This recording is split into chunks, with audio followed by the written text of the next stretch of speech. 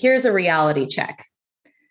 Nothing I will ever do in my entire life will ever come to define me more than this horrible thing that I had nothing to do with. Like, I would have to cure cancer on the moon in order to be known for something other than being the girl who was accused of murder. You're listening to the Elevate podcast, and I'm your host, Robert Glazer. Join me as I talk to world-class performers about how they build their capacity and reach greater heights in leadership, business, and life, and how you can do the same.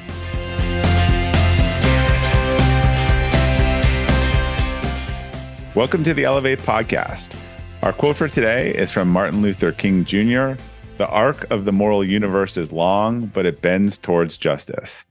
My guest today, Amanda Knox, has turned a personal calamity into a passion for securing justice for others. At just 20 years old, she was wrongfully convicted of the murder of a fellow exchange student in Italy and spent years in prison and on trial before she was definitively exonerated by Italy's highest court. Today, she is an exoneree, journalist, public speaker, and the author of the New York Times bestselling memoir, Waiting to be Heard. Amanda and I met last month when she spoke to a private group of business leaders, and I was really moved by her story. So, Amanda, thank you for joining us today on the Elevate podcast. Thank you for having me. I'm excited to be here. So before we get into sort of what transpired in Italy, I'd love to hear a little bit more about, I guess, BC. How would you describe your sort of childhood? What were you kind of passionate about? How did you spend your time when you were a kid? Yeah, so I grew up in Seattle. I still live in Seattle today. So Pacific Northwest girl, meaning I spent a lot of time outdoors. I grew up in a divorced family, but one in which we were all very, very close. So my dad lived 2 blocks away from my mom. My entire extended family was within walking distance. So really, I was in this kind of small town environment that was composed of my extended family in the suburbs of Seattle. And I grew up with really a profound and deep understanding that there are different places and different ways to be in the world, not just because I grew up moving between 2 different households that had 2 different rules and a kind of different culture. My mom was born in Germany, and so she was very German and European in her style. And we would have goulash and rouladen and Zwetschgenknödel at my mom's house, whereas my dad is Mr. All-American. And so we would have hamburger helper and hot dogs at his house. So it was really this deep from my very earliest memories, understanding that there isn't just one right way to be in the world. And it made me deeply curious about things like other places in the world. I used to draw maps when I was a kid. And then eventually I went on to study language, which is what brought me to Perugia ultimately. And so the public part of your story starts with deciding to study abroad in Italy. So what were you actually looking forward most to about that experience? And what had your early experience been before we'll just say things went sideways, which is probably an understatement? Yeah. So I had actually studied abroad before I went to Perugia. When I was 14, I spent several weeks living with a family in Japan when I was in high school. And then afterwards, around that same time, around when I was 15 years old, all my extended family went together and visited Italy, and as well as visiting my various family members that still live in Germany. And that period of my life was it was just eye-opening and wonderful. And so from that moment, I knew that I wanted to study abroad when I went to college. And my ideal version of this was to spend an entire year abroad, so that I could fully immerse myself in a culture and come home fluent in the foreign language that I was immersed in. And I chose Italian a little bit because no one else was learning Italian. It's definitely more of a romantic language than a practical one. Like if you really want to be a very sought after interpreter, you're probably going to be studying either Spanish or Mandarin. And I decided to go a completely different route. I had this ideal version of my life in my head where I was going to be translating poetry. That's what my vision was. I was going to translate Italian poetry. And so what I signed up for was 9 months of studying the language in Perugia at the Università per Stranieri. And then I would go to Rome where they had a poetry program. And I would study poetry and I would do translation for the following 3 months. And that would be my entire year abroad. And, those weird silver linings, my study abroad experience did not turn out the way that I had originally planned, but I did come home fluent in the language. So mission accomplished. Well, and I know you've told your story in interviews in your book. A lot of places, for those who haven't seen the Netflix special, really goes into detail. So for those who either have heard it, but maybe not in your words or haven't, like I'll just take the lead here for kind of as long as you want and walk us through sort of what happened from these first couple of days, and it was all going great till this kind of major detour in your experience which is, I think, particularly a lot of people here have either, depending on their age, heard pieces or sort of remember it, but don't remember kind of all the details, and probably have read the media narrative, right? Which all over the place. Right. We'll dive into a little more in detail. So I'll let you just go into storytelling mode here. Yeah, absolutely. So to bring people into the place and the time, this was in 2007. So right around the time that like Facebook is becoming a big thing and the first iPhone is coming out. So it's not the kind of world where, for instance, everyone has a smartphone with them everywhere, right? Like when I arrived in Perugia, I was still using. That would have helped you, actually. That probably would have tremendously made a huge difference. You're like, please track me, and please, eye in the sky, follow me at all times to prove where I am. But no, that was not the case. And in fact, I couldn't even have Wi-Fi at my apartment that I ended up staying in. It was very typical at the time for people to carry around flip phones that you had to like buy minutes for, and that you had to go to internet cafes in order to actually send emails to people, which is what I was doing at the time. So that was very typical of the time period. And for the first several weeks of my study abroad experience, I was honestly having the ideal experience. I found a beautiful apartment in this cute little cottage that was overlooking the valley. And I was living with 3 other young women, 2 of whom were Italian, 1 of whom was British. So I was a little bit immersed in the language at home as well. I was a few steps away from my university. I was spending time meeting other students. And I remember I started giving guitar lessons to this other girl in my class from Kazakhstan. And I was teaching her how to play Beatles songs on the guitar.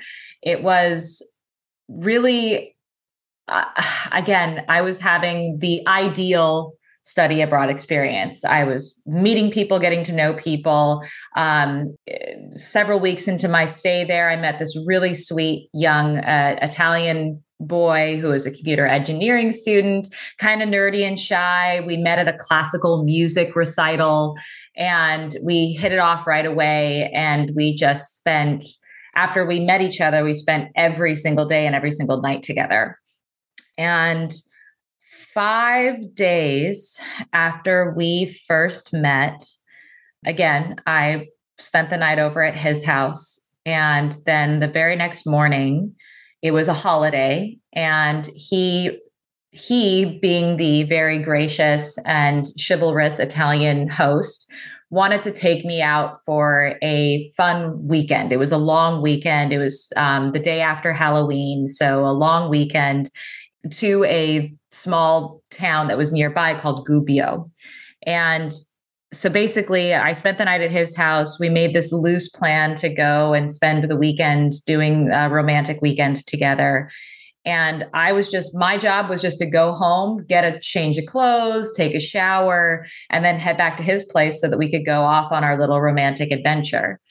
Well, I come home and I discover that there are things amiss in my house. The first big red flag for me was that my front door was wide open, which was extremely unusual. This was the very beginning of November, so it was chilly out. It wasn't like bright summer where you're trying to get a breeze to come in.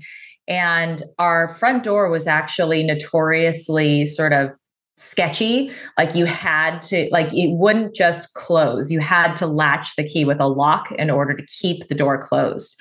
And so I thought, oh, what happened? Did someone just forget to turn the key and the door blew open?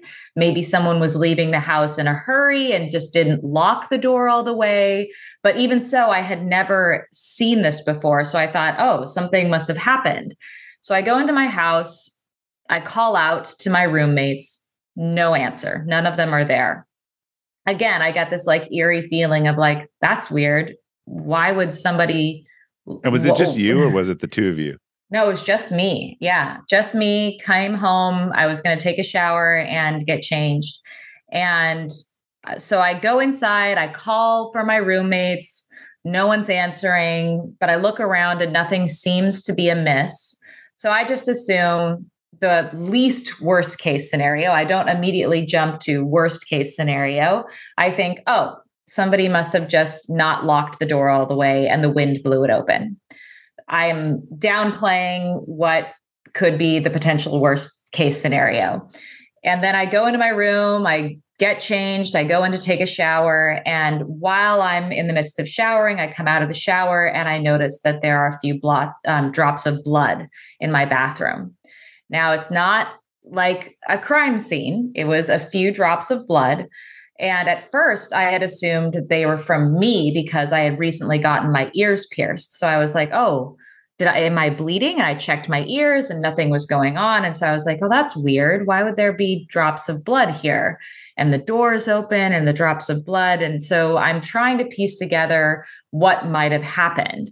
And of course, again, I'm not thinking the worst case scenario. I'm not thinking somebody in my house got murdered. I'm thinking, oh, maybe somebody hurt themselves and like maybe cut themselves in the shower and ran really quick to the pharmacy to get a Band-Aid. Like, I have no idea. But in my world, the world that I grew up in, I do not think automatically that someone got murdered. And so I pack up my things. I go back to my boyfriend's house and I tell him what I've seen. And I'm like, do you think I need to be concerned about this? Because I'm second guessing myself. I don't actually know what to think. And he says, well, you should definitely call your roommates, like see what's up, see what's going on with them. And so I start calling my roommates and I call Meredith. She doesn't answer. I call Laura. She doesn't answer. Finally, I get a hold of Philomena and she says, well, go back to the house. I'll meet you there. We'll check it out and see if everything's okay. So you had called out the first time and didn't hear from anyone, so assumed they weren't home. Yep, exactly. So I go back to my house with Raffaele this time, and Philomena meets us there. And while we're all there in the house, we discover that Philomena's window is broken in her bedroom. Her window's broken. We call the police. And when the police arrive, we take note. We've gone through the house and we say, hey, there's this door that is locked that isn't normally locked, and it's Meredith's bedroom. And it's unusual that it's locked. It's not like it's the only time it's ever been locked. I've definitely encountered it locked before, but the fact that Meredith is not inside, or at least not answering when we're knocking on the door, is odd. And so we asked the police to break down the door. The police are actually hesitant to do this because they don't feel like they have the right to like break property. So they actually hold back, and Philomena's boyfriend kicks down the door and discovers the crime scene. With the police there? With the police there. Yeah. So what we discovered was that Meredith had been raped and stabbed to death in her own bedroom. And I fortunately did not see into her room.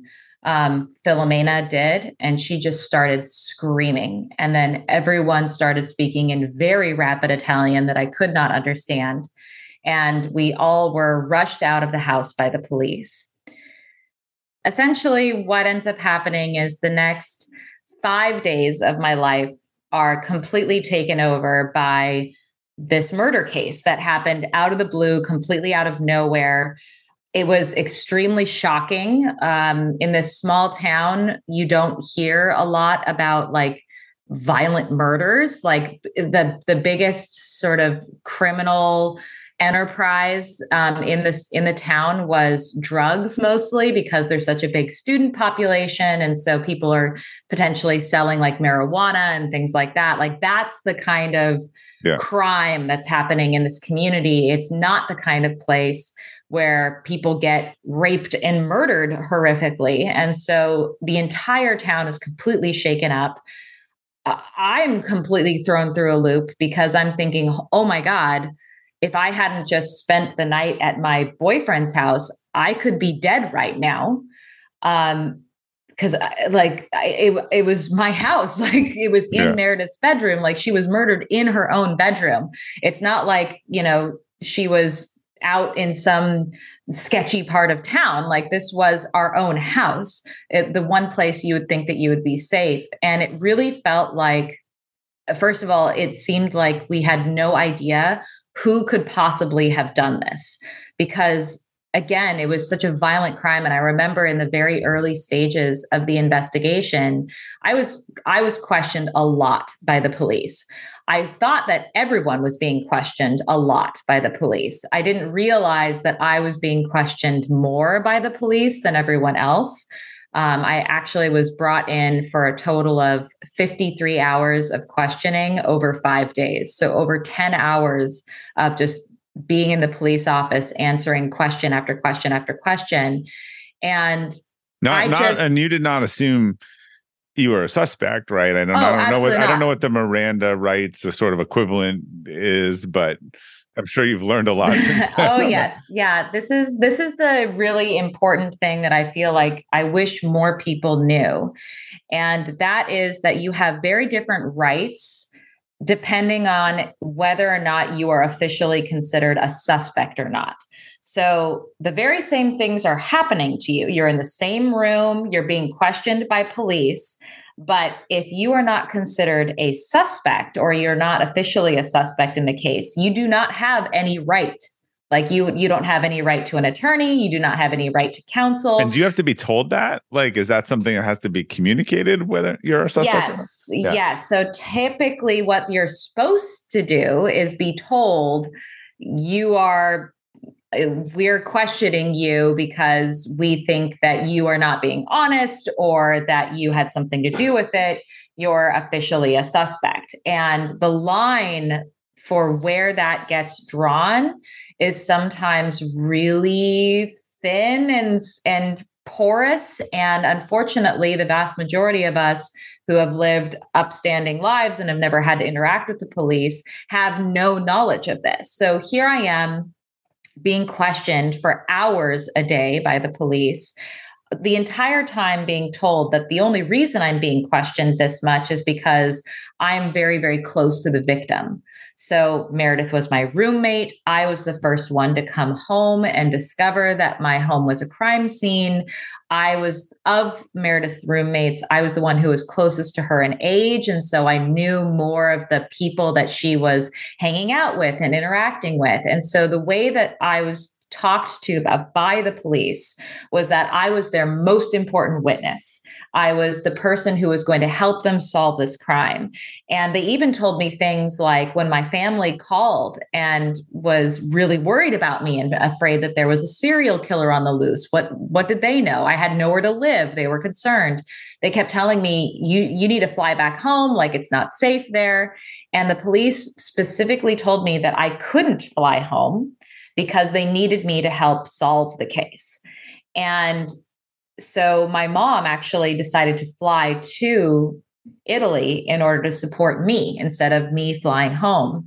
And it was while she was on a flight to Rome that the police brought me in for an overnight interrogation that culminated in my arrest and imprisonment.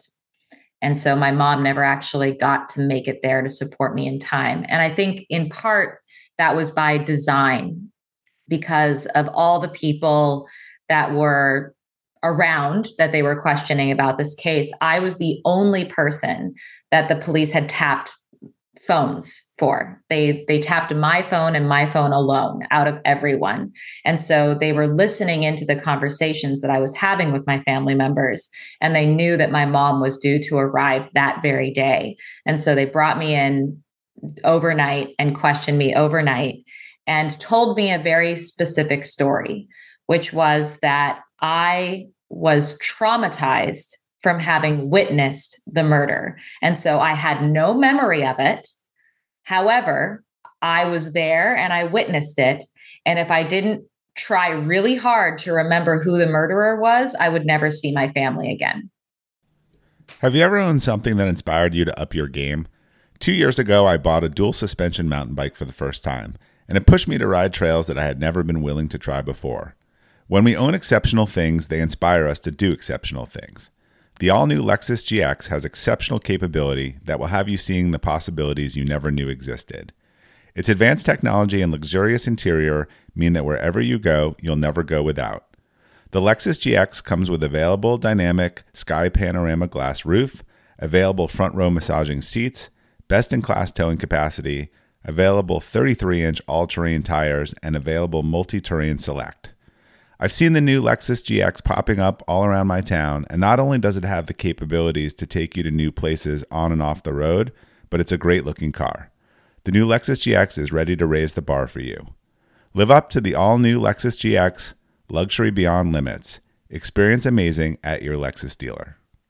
When you're hiring for your small business, you want to find quality professionals that are right for the role. That's why you have to check out LinkedIn Jobs. LinkedIn Jobs has the tools to help find the right professionals for your team faster and free. LinkedIn isn't just a job board. It helps you identify and hire professionals you can't find anywhere else, even those who aren't actively searching for a new job but might be open to the perfect role. Case in point, last year I asked the CEO of a major ski resort how he got his job, and he told me that he saw it on LinkedIn and decided to apply. In a given month, over 70% of LinkedIn users don't visit other leading job sites. So if you're not looking on LinkedIn, you're looking in the wrong place. On LinkedIn, 86% of small businesses get a qualified candidate within 24 hours. Hire professionals like a professional on LinkedIn. The team at LinkedIn is also constantly finding ways to make the process easier. They even just launched a feature that helps you write job descriptions, making the process easier and quicker. Post your job for free at linkedin.com/practical. That's linkedin.com/practical to post your job for free. Terms and conditions apply. So did they tell you who the murderer was, or they said you weren't the murderer, but you knew who the murderer was? And again, most people listening to this have probably never been kept overnight in a sleep deprived state. We watch Law and Order, we watch how people sign things, and it'd be helpful to sort of understand the mindset there and you started questioning yourself, right? Yes, absolutely. I mean, the way that it unfolded over those many hours of overnight interrogation was they didn't initially just sit me down and go, you're suffering from amnesia and you can't remember the truth. What they did was they started asking me to tell them over again what happened, what was I doing the night of the murder, And they called into question my own memories. They said, well, are you sure that you went over to Raffaele's house? And are you sure that you had this for dinner? And are you sure that so like they basically had me, they started out by sort of making me feel uncertain about my own memories by calling them into question and saying, well, it couldn't have taken you an hour to eat dinner. What if it was a half an hour that you ate dinner? Well, what were you doing the rest of that half an hour? And so they really were like asking me, they were deconstructing the narrative of my night in such a way that it called everything into question. And I assume they were doing the scene with him separately, right? Yes. With my boyfriend, he was in a completely separate room. They were doing the exact same thing to him at the exact same time. And ultimately, the thing that really shook me was I kept telling them, look, I've told you tons of times, this is exactly what happened that night. I can't tell you the exact time that I had dinner, but it was around this time. I can't tell you the exact time that I watched this movie, but it was around this time. And then they come in and they tell me that Raffaele says that I was no longer at his apartment with him. So they come inside and say, you're either lying or you don't remember the truth because your boyfriend says that you weren't with him that night. And that was a lie, right? That was a lie by the police. So what the police had done was they had, again, put Raffaele through the exact same kind of questioning. And they got him to say, well, at a certain point, we went to sleep. And I can't say, obviously, with 100% certainty that Amanda was with me when I was unconscious. That was what he was willing to sign to. So they came in after getting him to say that. They came into my room and said, your boyfriend says you weren't with him that night. And you must be traumatized and you must have witnessed the crime and have blocked it out from your memory. So we need you to start trying to remember what you have forgotten. And then a very key thing happened. They didn't tell me who they thought the murderer was. I had no idea who the murderer was. But what they did was they went into my cell phone records. They asked for my cell phone. They looked at my cell phone text message log, and they found that I had sent a text message to my boss. I was working for a local pub owner. Yeah. His name was Patrick. And the night of the murder, I was supposed to come into work, but he said that it was a slow night because it was a holiday. And so I didn't have to bother to come in. And I said, okay, have a good night. See you later. And they took that text message to mean that I had made an appointment to meet with my boss, Patrick. And so they assumed that what actually happened was that I left Raffaele's apartment that night, met up with my boss, Patrick, and he raped and murdered Meredith. And I witnessed it, but then blocked it out of my memory because I was so traumatized. So they're pushing this narrative on me. Even though there seems to be again, I don't understand what's the connection between your roommate and your boss. It's very obscure. Like Meredith had come and visited me at the pub a couple of times. And so it was a love triangle or something supposedly, like that. Yeah. So supposedly in the police's mind, Patrick had seen Meredith when she came to visit me at the pub and had decided that he was going to rape her. And his way to do that was to get me to let him into my house so that he could rape my roommate. And that was the idea that they then put into my mind, that I must have done this. I must have met up with my boss. He had manipulated me. He brought me back to the house, and then he had raped and murdered Meredith. And I must have witnessed it and been so traumatized that I couldn't remember anything.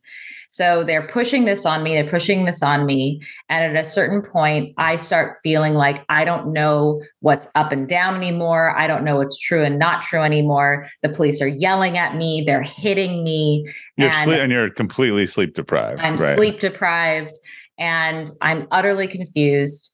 And so I finally say, I guess that must be what happened. And they then write this all up in a police report, have me sign it, and they go off to go arrest Patrick. And they arrest me as well as an accomplice. They arrest my boyfriend as an accomplice, and we are brought to prison. So your boyfriend and Patrick, who presumably would not have nothing to do with each other either, right? Exactly. Yeah. I think Raffaele had only once been to Patrick's pub again to come see me. Yeah. I don't think he ever actually met Patrick. So very, very like basically arrested 3 people on very, very scant, confused testimony. And no physical evidence, and right? no physical evidence whatsoever, because a few weeks later, finally, they get some results back from the physical evidence that they've collected at the crime scene. And lo and behold, none of it has anything to do with Raffaele, with Patrick, or with me. None of it. All of it has to do with this local burglar who's known for breaking and entering into homes and carrying a knife, named Rudy Gaudet. And he has an arrest record. He's well known by the police. And lo and behold, he also just so happens to have skipped town. And the police are then in a very difficult position. People are coming forward saying that they were with Patrick that night, that multiple people are coming forward saying that he has this rock solid alibi. Raffaele and I spent the night with each other. We didn't go out. We were just at home at his place. And so what the police decide is, instead of saying, oops, we arrested the wrong people at first, we're going to go and do a manhunt and find the actual murderer. What they do instead is they take Patrick out of the equation and sub Rudy Gaudet in. And they say, Amanda orchestrated a sex orgy that ultimately culminated in these 2 young men who did not know each other holding down Meredith while Amanda stabbed her to death. And what, wouldn't that produce physical evidence that you were in the room? Right. Well, you would think so, but the police said that I was able to go back to the house the following morning and clean up all traces of my DNA, but leave all the traces of Rudy Gaudet behind so that I could frame him for the crime. Which, I don't know how familiar everyone is with DNA, but it's invisible. And there's no way that that's humanly possible. So it was an extremely frustrating experience, because here I am sitting in a prison cell feeling like my innocence should be obvious. Like, why is my innocence even in question? That's really honestly originally what made me so vulnerable to the police, is because it never occurred to me that they would ever suspect me. I felt like my innocence was so apparent that there was no thought of defending myself ever came to my mind.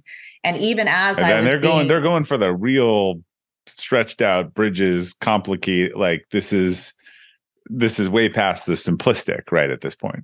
Absolutely. And so, and then meanwhile, the guy who actually committed this crime, Rudy Gaudet, his story is, well, first of all, he says that he was at the house when some stranger came into the house and raped and murdered Meredith while he was sitting on the toilet.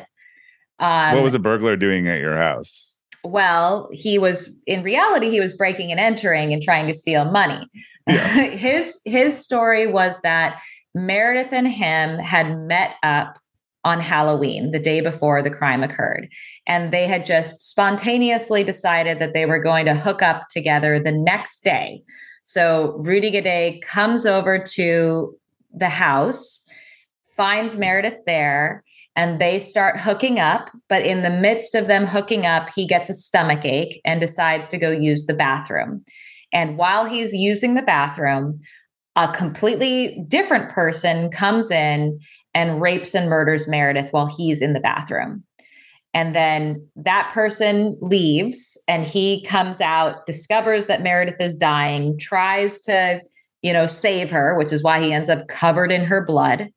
He then just leaves her there, doesn't call the police, doesn't do anything, just leaves her there, goes back to his house, changes his clothes, goes to a nightclub, goes out dancing, and then the next day skips the country and starts using a false identity as soon as he crosses the border into Germany. Yeah. So something we can get into this later, but I want to ask at this point because we'll talk about this. You said something I thought was interesting about disconfirming evidence. I'm curious, like whose theory this was at this point. Was this the police, the prosecutors, like who was? And then once they kind of got going, what do you think it was just, had they had this information about Rudy earlier, do you think they would have followed that path? Or once they got down these crazy paths, was it just really hard to sort of admit that maybe their initial theories weren't correct? If you ask the detectives what was going on in their minds in those early days of the investigation, what you hear a lot is them saying that they were trusting their investigative intuition.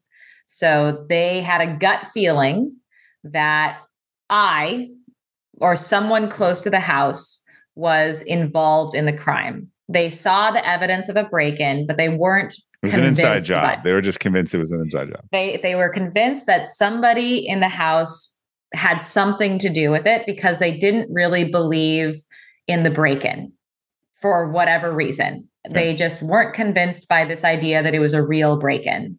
So instead, they started looking at everyone in the household, and they said that their investigative intuition made them believe that I was the one who was most likely responsible or involved somehow. They didn't know how, but they just assumed. They couldn't find any direct proof, but they had lots of conjured up theories, right? Lots of gut feelings based upon, they say, my behavior. They say that I wasn't acting the same way as the other people who were responding to the facts of this case. And they point to things like, oh, look, Amanda was standing outside of the crime scene getting cuddled by her boyfriend. Well, what they don't say is that of the two roommates who were there, I was the one who had not seen into the crime scene. I had not seen Meredith's body. I did not speak fluent Italian. And so I was the one who had the least amount of information. And I was incredibly confused about what was going on. And I was basically seeking solace from my boyfriend, who was trying to give me information about what was happening. And they point to things like that, or even just the fact that during my questioning, they said that my answers were confused, but they don't acknowledge that I was having to speak a foreign language at the time. And I didn't have I was not fluent. I was maybe speaking like an elementary school student. And it was all in Italian. It was all in Italian. I was being questioned in Italian. And so it was an incredibly confusing period. And I think they felt a lot of from the get-go, there was a ton of media pressure, international media descended upon the town immediately. There was this huge call for an arrest immediately. And so they decided to arrest someone before they actually had any results from the physical and forensic evidence that they had collected at the crime scene. And so I think you're right. If they had waited to arrest someone based upon the physical evidence that they found at the crime scene, then they would have landed upon Rudy Gaudet. They would have seen his criminal history. They would have seen that he fled the country, and they would have focused on him. But as it so happened, they decided to jump the gun and arrest people before they had any evidence. And instead of admitting fault, they instead orchestrated this theory of the crime that sort of let them off the hook. And they said, no, we weren't wrong to arrest these people. We just, Amanda's this cunning liar and manipulator. So she's obviously the mastermind behind this crime. And she's the one who's using her feminine wiles to get these two men who don't know each other to spontaneously one night rape her roommate for her and hold her down so that she can murder her. For whom there really isn't a motive, right? I'm still trying to figure out where the roommate gets involved, unless the roommate was dating the boss, right?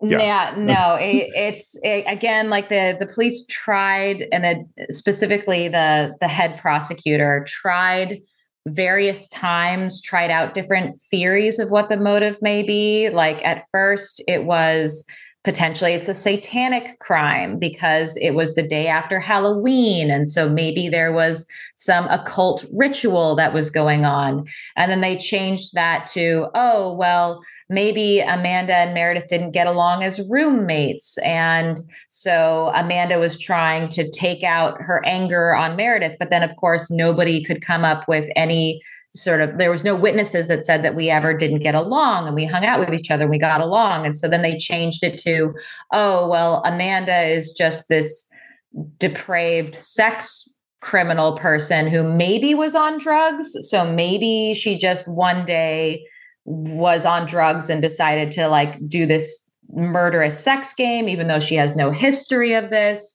And then finally, actually, what ultimately ended up being the motivation presented by the court that convicted me was that just one day I decided to do an evil thing, just to be evil for the sake of being evil. And that was it. That was the motive. So the press was not your friend during this, and there was obviously the Foxy Knoxy narrative, and as you said, and they wanted local people. This was kind of, they wanted a story, they wanted safety. This kind of blew up the security.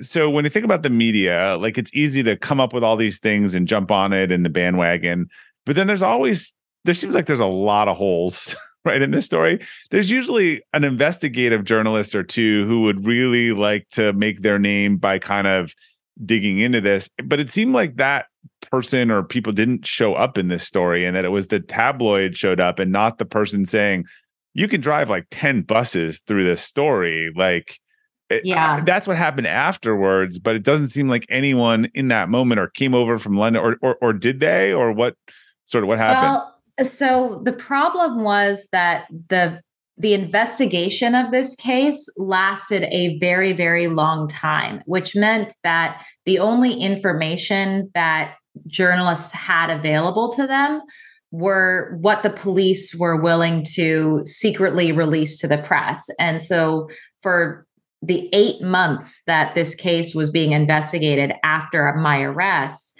the press was given a story, was hand delivered a story by the prosecution.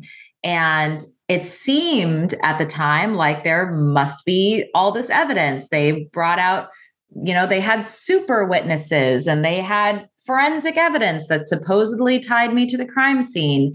And all these like people coming out and saying, oh yeah, Amanda's got like weird sex things or whatever. Like they just like they were able to dig up and even like go into my MySpace profile and find pictures of me like goofing off. And they were like, oh, look at her being so crazy and out of control. And they basically like really built up this narrative of the girl next door gone bad, this sort of fantasy version of the American Girl Gone Wild, but taken to the next extreme.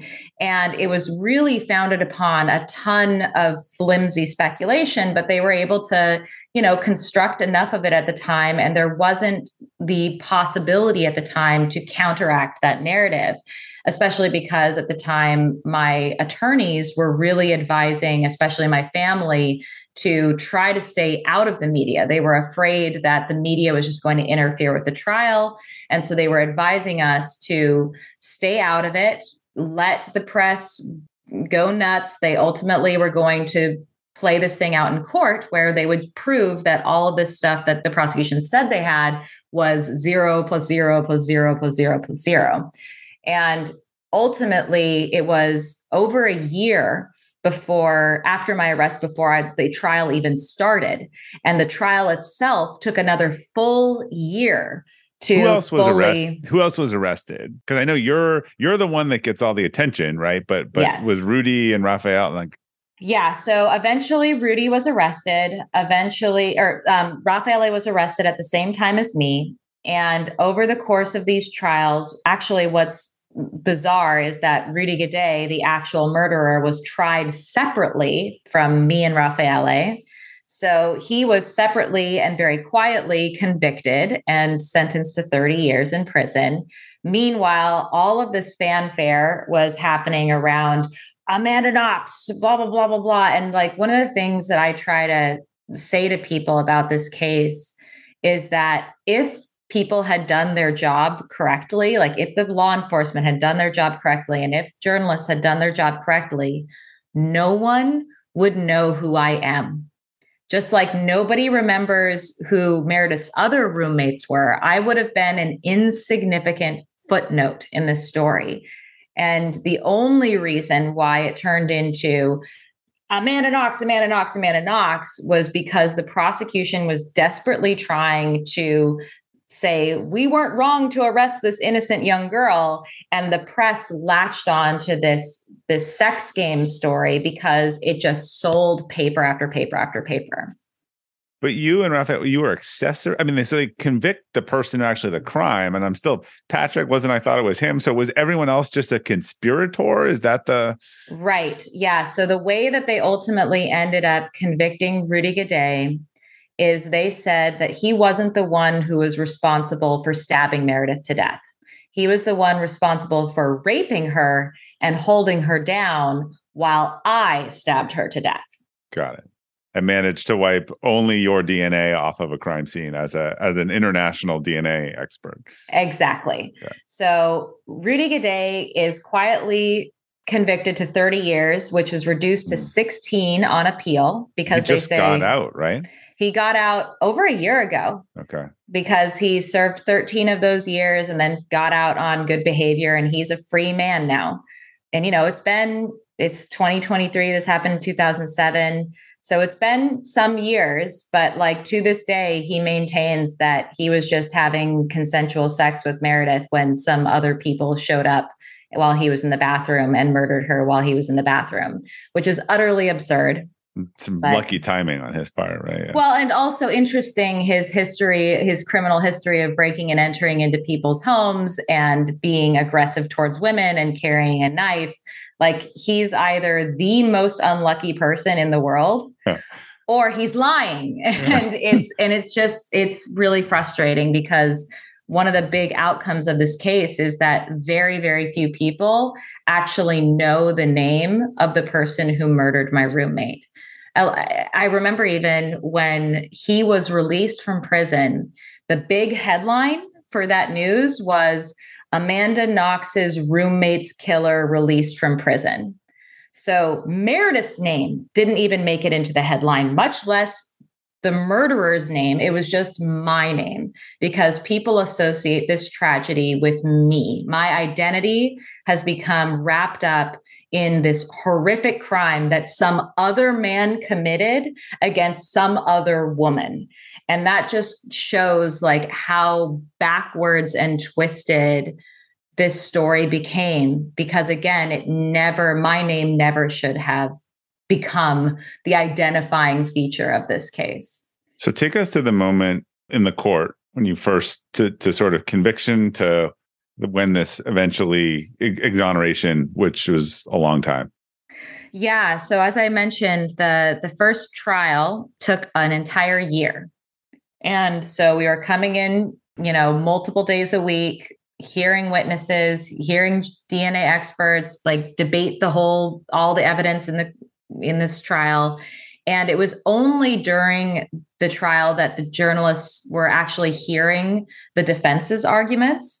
And as you mentioned, some investigative journalists really started turning things around and going, wait a second, we were promised all of this evidence that proved Amanda was this girl next door gone wild sex killer, and we're not seeing any of that evidence. But for other journalists, they didn't really care what the evidence was. They were talking about whether or not I was smiling at my family members at court, or what I was wearing, or they were reporting on the case as if it was this like soap opera scandal instead of a very serious crime. And I was presented to the world as Foxy Knoxy, and that character really resonated with people, even though it was completely made up. Anyway, I was ultimately convicted, and I was sentenced to 26 years in prison. And I appealed that conviction. It took another 2 years for that appeal to go through. And when I appealed, the court found that there was no physical evidence that tied me to this crime. And so they acquitted me. But the story did not end there, because in Italy, prosecutors are also allowed to appeal verdicts. My prosecutor appealed my acquittal. My acquittal was overturned. I was retried again for the same crime. And you were in prison the whole time, or just couldn't leave the country? No. So I was released from prison after 4 years. But at that first appeal, when I was acquitted, I was released and I was allowed to leave the country. But then I was tried again in absentia, which means that while I was not there. And I was facing extradition for a further 4 years until finally the Italian Supreme Court definitively acquitted me and put an end to the case. So it was at that point that both Raffaele and I were definitively acquitted. But meanwhile, we spent 4 years in prison, a total of 8 years on trial, fighting to prove our innocence in a case where it seemed like nobody really cared what the evidence was. It all came down to this story about a sex game that everyone was just unwilling to let go of.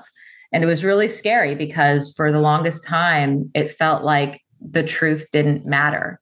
It felt like people didn't really care what the truth was because they were so titillated by the story. It wasn't as interesting. Yeah. Exactly. And they didn't care about the actual murderer either. Like the fact that his sentence was reduced from 30 years to 16 was barely a blip on anyone's radar. The fact that he's out today, you don't see people up in arms about that. They're up in arms about the satanic sex witch character that was invented by the prosecution. This was before social media. Like, I can only wonder, how we glob onto these 160 character stories today. So 4 years in jail. You were a college exchange student. You had, I think, two sisters, right? That were younger. I have three sisters that are younger than me. Yeah. Like, how did your family manage this? I'm glad you asked that because, I've learned a lot about wrongful convictions since this happened to me. It's not something that I ever thought I would it was just never on my radar. Again, I grew up in the suburbs of Seattle in a middle-class family. My life was like, college and family and children. Yeah. Like that was what I envisioned my world to be. And I never, ever thought I was privileged to never have to think about the criminal justice system at all. I just assumed that bad people went to prison and it was simple as that. And similarly, my family was completely unprepared and inexperienced for what had happened. And what we didn't the depths to which my family had to dive in order to just save me for all those years, everyone in my family, my entire extended family, their entire lives became about saving me. So every other consideration, financial, emotional, all those other considerations were secondary to the purpose and the mission of saving me and proving me innocent, which resulted in not just tremendous financial burdens on my family, but like I said, emotional ones, where they've had to grapple with their own well-being. Particularly, I'm thinking of my sisters my youngest sister was 9 when I was arrested. And I'm sure your parents were on planes and... Oh yeah, absolutely. Like there was always someone in Italy to visit me. I was allowed 6 hours of visitation a month. And they always had someone in Italy there to visit me. So I never missed a visitation from my family. But what that meant was that various family members of mine would be isolated and in this world where they didn't speak the language and they were alone, just sitting in a tiny, like crappy little apartment that they rented. Right. No one's supporting them because you're the bad person, right? Yep. And then in the meantime, the rest of the family just trying at all turns to figure out what they can do to help, whether it's raising money, whether it's finding people to help translate court documents. Because again, we don't speak Italian, and Right. all this expert testimony, everything that's happening is happening in Italian in a foreign country where we're having to rely on foreign attorneys, no understanding. It was a tremendous thing that my family had to go through. They made immense sacrifices, and it's something that in all wrongful conviction cases, it's not just the person who's been accused who ends up getting their life completely derailed. It's everyone around them. It's tearing a hole in a large fabric of society. And you said, like, was your faith broken? I know initially it sounded like, look, I'm innocent. This can't happen. This can't be happening. It's like a bad movie. Someone will figure this out. Like, that seemed to be sort of the narrative. But at some point, were you like, oh my God, like I might be here for 27 years, or were you able to hold on to that sort of North Star that somehow justice would prevail? Yeah, this is the big difference between me and my family because the first 2 years of my imprisonment leading up to the verdict, so before I received a verdict, we were all on the same page. My mom said that it was like we were all in this deep, dark tunnel, but there is a light at the end of the tunnel. So the truth will prevail. My innocence will be vindicated. I'll be freed. I'll get to go back to my real life. Like, and I very much felt like for the first 2 years of my imprisonment that I was living someone else's life by mistake. This is all just a big mistake, and the adults in the room would figure it out, and I would get to go back to my real life of being this anonymous college student, not this, internationally renowned accused person. And when the verdict was handed down and I heard them pronounce me guilty and they sentenced me to 26 years in prison, I had an immediate epiphany that, oh my God, everything I thought I could count on in life and in this world is not there. I almost felt like the ground beneath me fell away and I was just falling and I had nothing to hold on to anymore. And I immediately found myself thinking, I've been confused all along. This is not somebody else's life that I'm living. This is my life. This is my life. This is the only life I'm getting. And it's a very sad and unfair life. But who's to say that anyone's life is supposed to be fair or is supposed to be happy even? Everything I thought my life was going to be was gone. And this actually led to this really big rift between me and my family because my family, they really were still in this paradigm of we're in this dark tunnel and there's a light at the end of the tunnel. It's just longer and more arduous than we thought it was.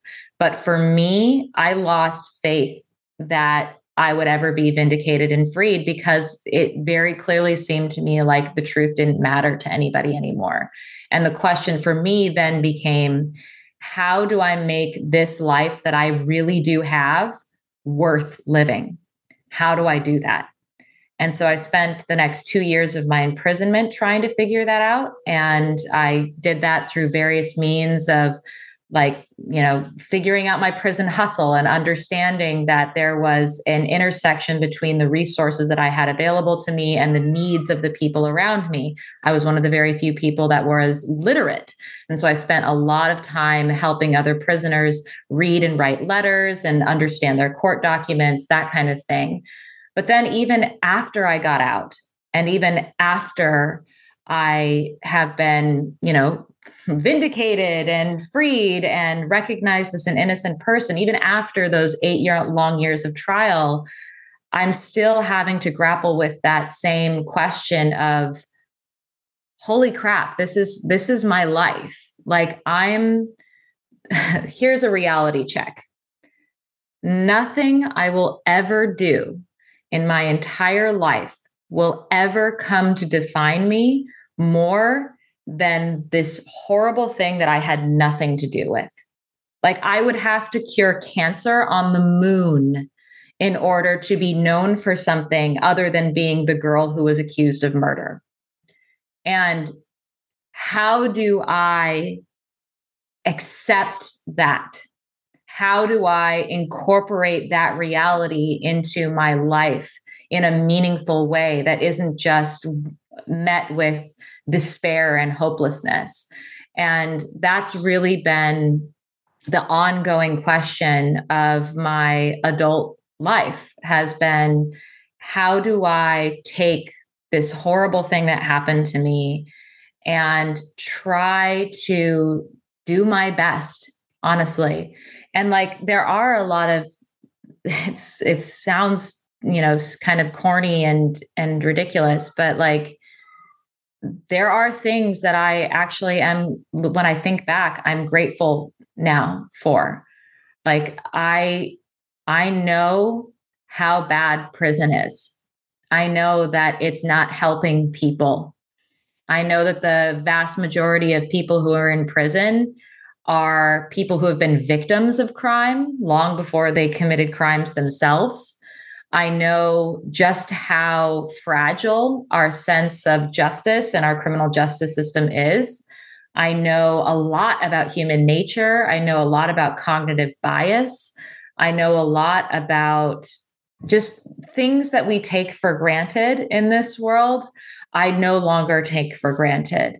And I'm grateful for that.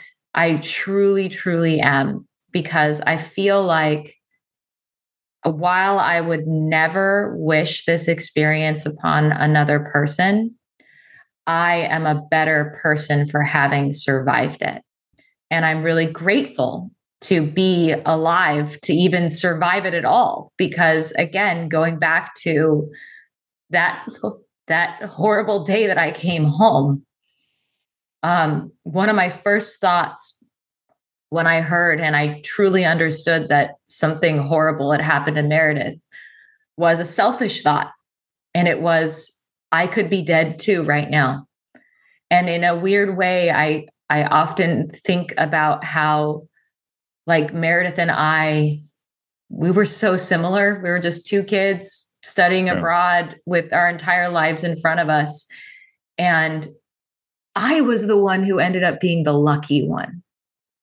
Like, I went through a horrific experience, but at least I'm here to tell the tale. And so in a weird way, I feel insanely lucky, just because of how things turned out. When you said this, I don't know if you use these words, but, and then this applies to leadership or all day or every day, this disconfirming evidence. Like, how do we, once the prosecutors or the police kind of went down this path or rabbit hole or whatever we want to call it, they just seem to like pull straws to find loose link evidence that would support a crazy theory, rather than like, scientific proof is about like how it has to be able to be proven non-true in order to be true. So what's the learning in general, particularly with the algorithms and social media these days? I think we all live in a confirmation bias world. And how do we pull the stick up and start looking around and saying, and this is probably, social media has made this so much worse than when this happened to you. Because again, you see what you already believe. How do we challenge ourselves or pull up and say, what evidence could I find that would prove my belief or my theory wrong? Not how do I just try to find stuff that supports it? Yeah, you are absolutely right that the way that algorithms, especially in social media, but also in news media today, work is they work based upon what gets your attention. And so what gets your attention is either something that causes you to experience outrage or something that causes you to experience a sense of righteousness. And so something that confirms your pre-existing beliefs. That's why certain people go to very liberal media and stay there and don't look for any information elsewhere. And other people go towards conservative media and only stay there, and they don't look for any disconfirming evidence elsewhere, because it's an unpleasant feeling to be wrong. Right. Like, it's very, very human to want to be right. and to avoid the unpleasant feeling of being wrong. And I think one of the things that we would all benefit from is recognizing that there are consequences to that. Like you are a less effective and moral person in the world if you're unwilling to even entertain the notion that things might not be what they seem to you.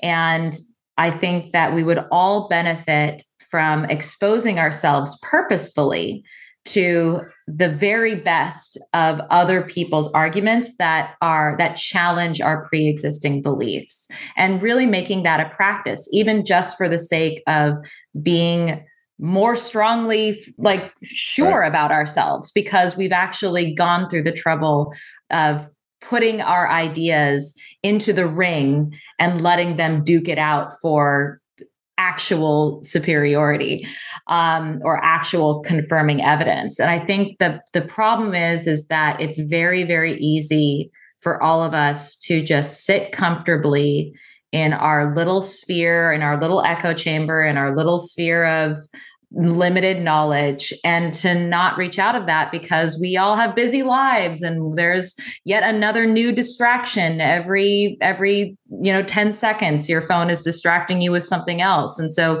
giving anything the thought and the time it requires to really understand takes time and effort that we're all not inclined to put towards it, especially when we're incentivized and rewarded for just having strong opinions about things and expressing them regardless of whether or not they're well informed. So I like strong opinions loosely held. I always think that's a good framework. Absolutely. And I have a very strong opinion about the fact of my innocence. It's very, very strong. But that's because I've earned the right to have a strong opinion about that. And when I have strong opinions about things, I hold them loosely, because if it's not something that I 100% know, I will be open to new information.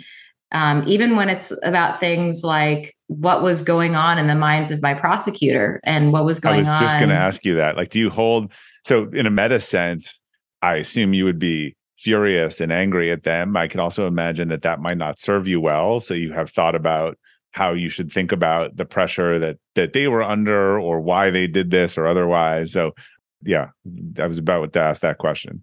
Yeah, well, one of the big questions that's always really bothered me about this whole case was the why question. Why did this happen to me? Why did they go after me? Why did they continue going after me even when the evidence was not there? And one way that I could look at that is I could say they were evil people. They were just making bad choices knowingly and willingly, and that's it. Done and done, black and white. And that has never been a very satisfying way for me to think about this, because one, I don't think it's true. I intuitively feel like there are probably very few true psychopaths in the world who are knowingly and willingly putting innocent people in jail. And instead, what's happening is something more complicated, which is that people think they're doing the right thing even when they're doing the wrong thing. And they convince themselves that what they believe is right, even when it's wrong, even in the face of disconfirming evidence. And that has led me down those rabbit holes into cognitive bias. I've written extensively about this kind of stuff, or I've even talked about it on my podcast, Labyrinths. It's something that I've really, really deep dived into. Particularly because I want to understand not just how it happened to me, but how it keeps happening. One of the big emotional moments for me was realizing that I was not the only person that this had ever happened to, and that wrongful convictions happen with alarming frequency, even here in the United States. And I've met hundreds and hundreds of other people who have spent years and years in prison for crimes they didn't commit. in large part, even after DNA evidence proved their innocence, because the prosecution could not admit that they were wrong. One of my favorite books, I don't know if you read it before, it's called Mistakes Were Made, but Not by Me. Oh, that's a great title because that's always how it is. So it's actually like the definitive book on cognitive dissonance. And one of the case studies in it is that when DNA evidence started coming out and they started telling all these prosecutors, about these cases and that the people weren't there. Otherwise, they all came out of retirement, worked the cases for free, tried to, because being told that the evidence said that it wasn't the person. And the theory is that like in dissonance was like, I'm a good person. I would not have put an innocent person in jail. Therefore, it cannot be correct. And it's just so interesting. It is the best name of a book ever, but they just go into that all these prosecutors came out of retirement and tried to retry the people rather than saying a mistake was made. Yeah, I made an honest mistake. Right. Yeah. Yeah. And it really does come down to identity because it is so disconcerting, the idea that you might have had a role in putting an innocent person through something as horrible as wrongful imprisonment and trial and completely ruining their life. And so it's almost easier to think, no, this is just a guilty person who's getting off on a technicality or the DNA is wrong and I was right all along because I'm the kind of person, like I believe in justice and I believe in truth and I'm a good person. So therefore I cannot be wrong. I see that over and over and over again, not just in wrongful conviction cases, but just kind of in general.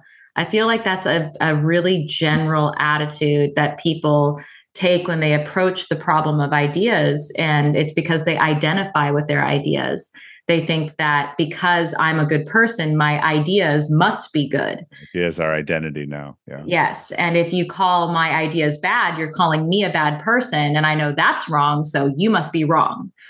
And I think that really we need to take a step back and be willing to allow for the possibility that as good as our intentions are, our ideas could be wrong. Yeah. And again, when our ideas are identity, it becomes a new type of religion where they just can't be. They can't be wrong. No one's not made a mistake. Yeah, their whole life. Right. We're not, because we'll be thrown out of our tribe and that's dangerous. And a lot of very primitive things that triggers. So look, a lot of people I know, they have turned pain into passion. I think for a lot of people, they don't realize it or know it or realize it. It's from some childhood thing, and then they end up being advocate. Clearly, for you, the connection is very strong in terms of all the advocacy work that you've been doing and the Innocence Project and all this stuff, and just the way that you've also thought about things and how to communicate and how to have grace. I thought one of the really interesting things, would you mind telling us a little bit about your tattoo and sort of what that stands for? Thought it was a great example of that. Thank you. Yeah, I have this tattoo on my arm that's sort of my steps for having difficult conversations or confronting difficult.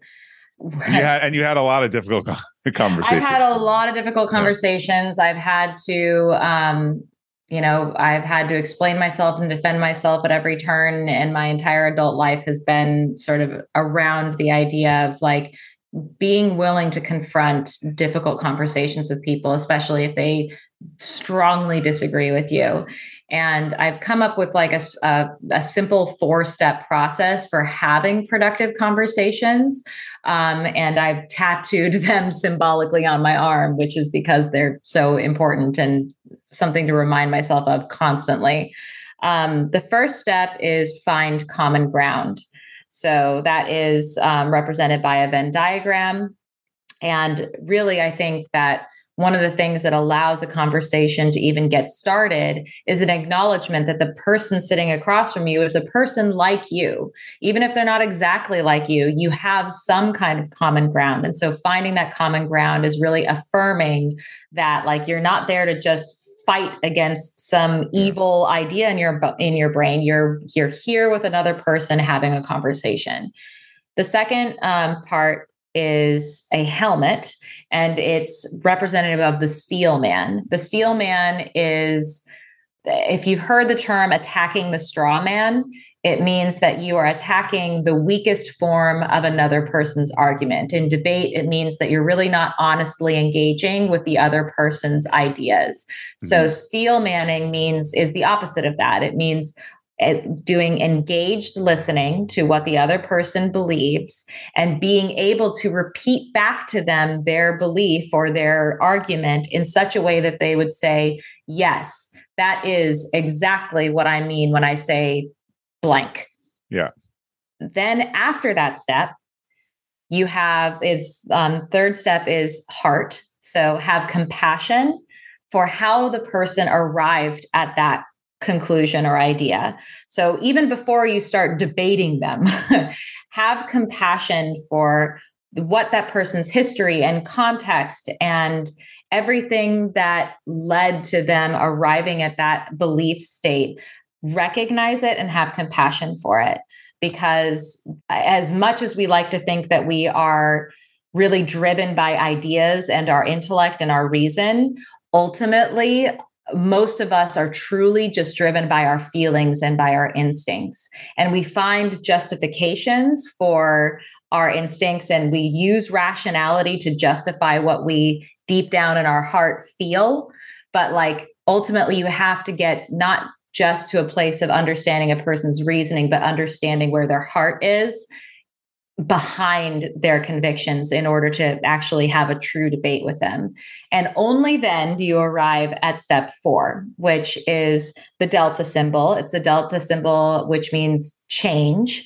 And the idea is that you need to be willing to have your own beliefs be challenged and changed before you can honestly expect someone else to be compelled or challenged by your beliefs. And so really come into a conversation with an openness to the idea that you're not there just to change someone else's mind, but you're also there to potentially get new information that could change your mind, and then have a conversation.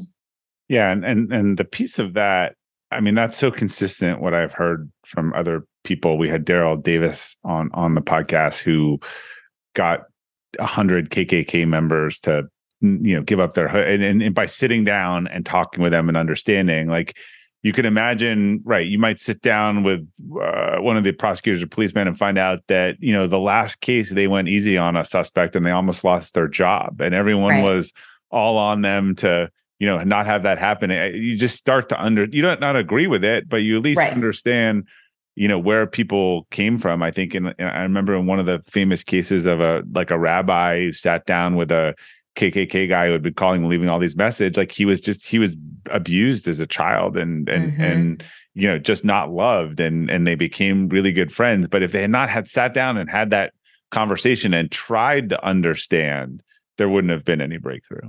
Right. Absolutely. So I know a couple of years ago, you became a parent, and I think recently again. So how do you think this experience has shaped your parenting approach? And I'm sure you've thought about how and when you'd share this with your daughter, with your children. I'd love to get your thoughts on that. Sure. I think it's a really complicated topic. Yeah. How do I talk about prison with my daughter? Good question. It's something that, I almost approach it a little bit the way that I feel we've all learned to talk about any kind of taboo subject, like sex, for instance. I feel like we've all learned that not talking about it is not helpful. And in fact, it's much better to give your children age-appropriate information every step of their journey as they're growing up. And I think one of the best things that I can do as a parent is be present and open with my daughter. And so at no point am I ever lying to her or withholding information from her. She comes with me to either speaking events or to fundraisers for the Innocence Project. Like, she is exposed to this world of people, and I am going to trust her natural sense of curiosity to be her guide. And then I will just be the source of information that is going to honestly convey what she is going to be inevitably curious about. And so I want to foster an environment where my daughter feels safe and encouraged to ask questions, and be it about things like, the birds and the bees, or about prison and why does everyone seem to know? That won't be the most taboo subject in your household. So that's I know. So I feel really deeply at peace with the idea of just being an open book to my daughter and my future son, and really just letting them feel safe and respected with the truth. So last question, although I could probably maybe have part two. I probably ask 100 more here. I'm always curious with something like this, and I'm sure you've thought about this, but if I could wave a magic wand and make this never have happened, would you want that? Or do you see this now as sort of, I don't know whether it's destiny or a part of your life or part of your story? I don't know. Have you thought about that? I assume you have. I mean, people ask me that, and my biggest response is, well, one, you can't. Right. You can't. So it is what it is. Don't waste my time with that. So things either are or they aren't. Yeah. And once they are, they just are. But I've learned to appreciate the perspectives that I have today that I would not have otherwise had this experience not happened to me. So I have been tested and challenged in ways that I never should have had to be tested and challenged in my life. But in the process, I've learned a lot about myself. I've learned a lot about the world. I find myself with a sense of purpose that is extremely fulfilling. And so if that magic wand existed, I would not take it away. Granted, I wish what happened to Meredith didn't happen. Yeah, that's fair. So where can people find more about you and your work and book and the things that you're doing, particularly around victims advocacy? Thank you. So I have a podcast called Labyrinths that people can listen to wherever they listen to podcasts. You can find all of my writing and collective work at knoxrobinson.com, KNOXROBINSON.com. And I have a memoir called Waiting to Be Heard. And I have a number of really exciting projects that are in the works that should be coming out soon. So stay tuned, because it's going to be good. Oh, and if you want to follow me on social media, if you're that kind of person, I'm on Twitter at Amanda Knox and on Instagram at Amama Knox. Maybe soon on Threads. We'll see. Oh God, I don't even know what that is. Is it like TikTok? I don't use that. Oh, it's Instagram's new Twitter that launched like a week ago, and it's going crazy. So got it. Well, Amanda, thank you for joining us today. I mean, your story is extraordinary, and I really just appreciate hearing about how you kind of turned this worst part of your life into a powerful mission to help others. Well, thank you. Thanks for having me. All right. You can learn more about Amanda and her work and everything she just told you on the episode page at robertglazer.com. If you enjoyed today's episode or the Elevate podcast in general, I'd really appreciate if you could just take a few minutes to leave us a review or a rating. That is what helps new users discover the show and great guests like Amanda. So thank you again for your support. Until next time, keep elevating.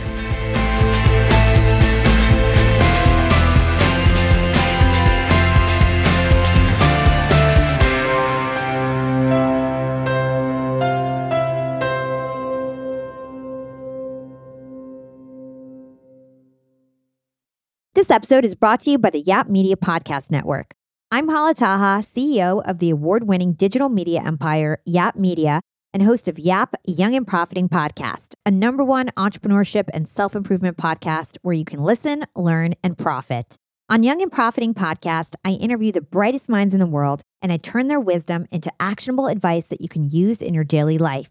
Each week, we dive into a new topic like the art of side hustles, how to level up your influence and persuasion, and goal setting. I interview A-list guests on Young and Profiting. I've got the best guests, like the world's #1 negotiation expert, Chris Voss, Shark Damon John, serial entrepreneurs Alex and Layla Hermosi, and even movie stars like Matthew McConaughey. There's absolutely no fluff on my podcast, and that's on purpose. Every episode is jam-packed with advice that's going to push your life forward. I do my research, I get straight to the point, and I take things really seriously, which is why I'm known as the podcast princess and how I became one of the top podcasters in the world in less than 5 years. Young and Profiting Podcast is for all ages. Don't let the name fool you. It's an advanced show. As long as you want to learn and level up, you will be forever young.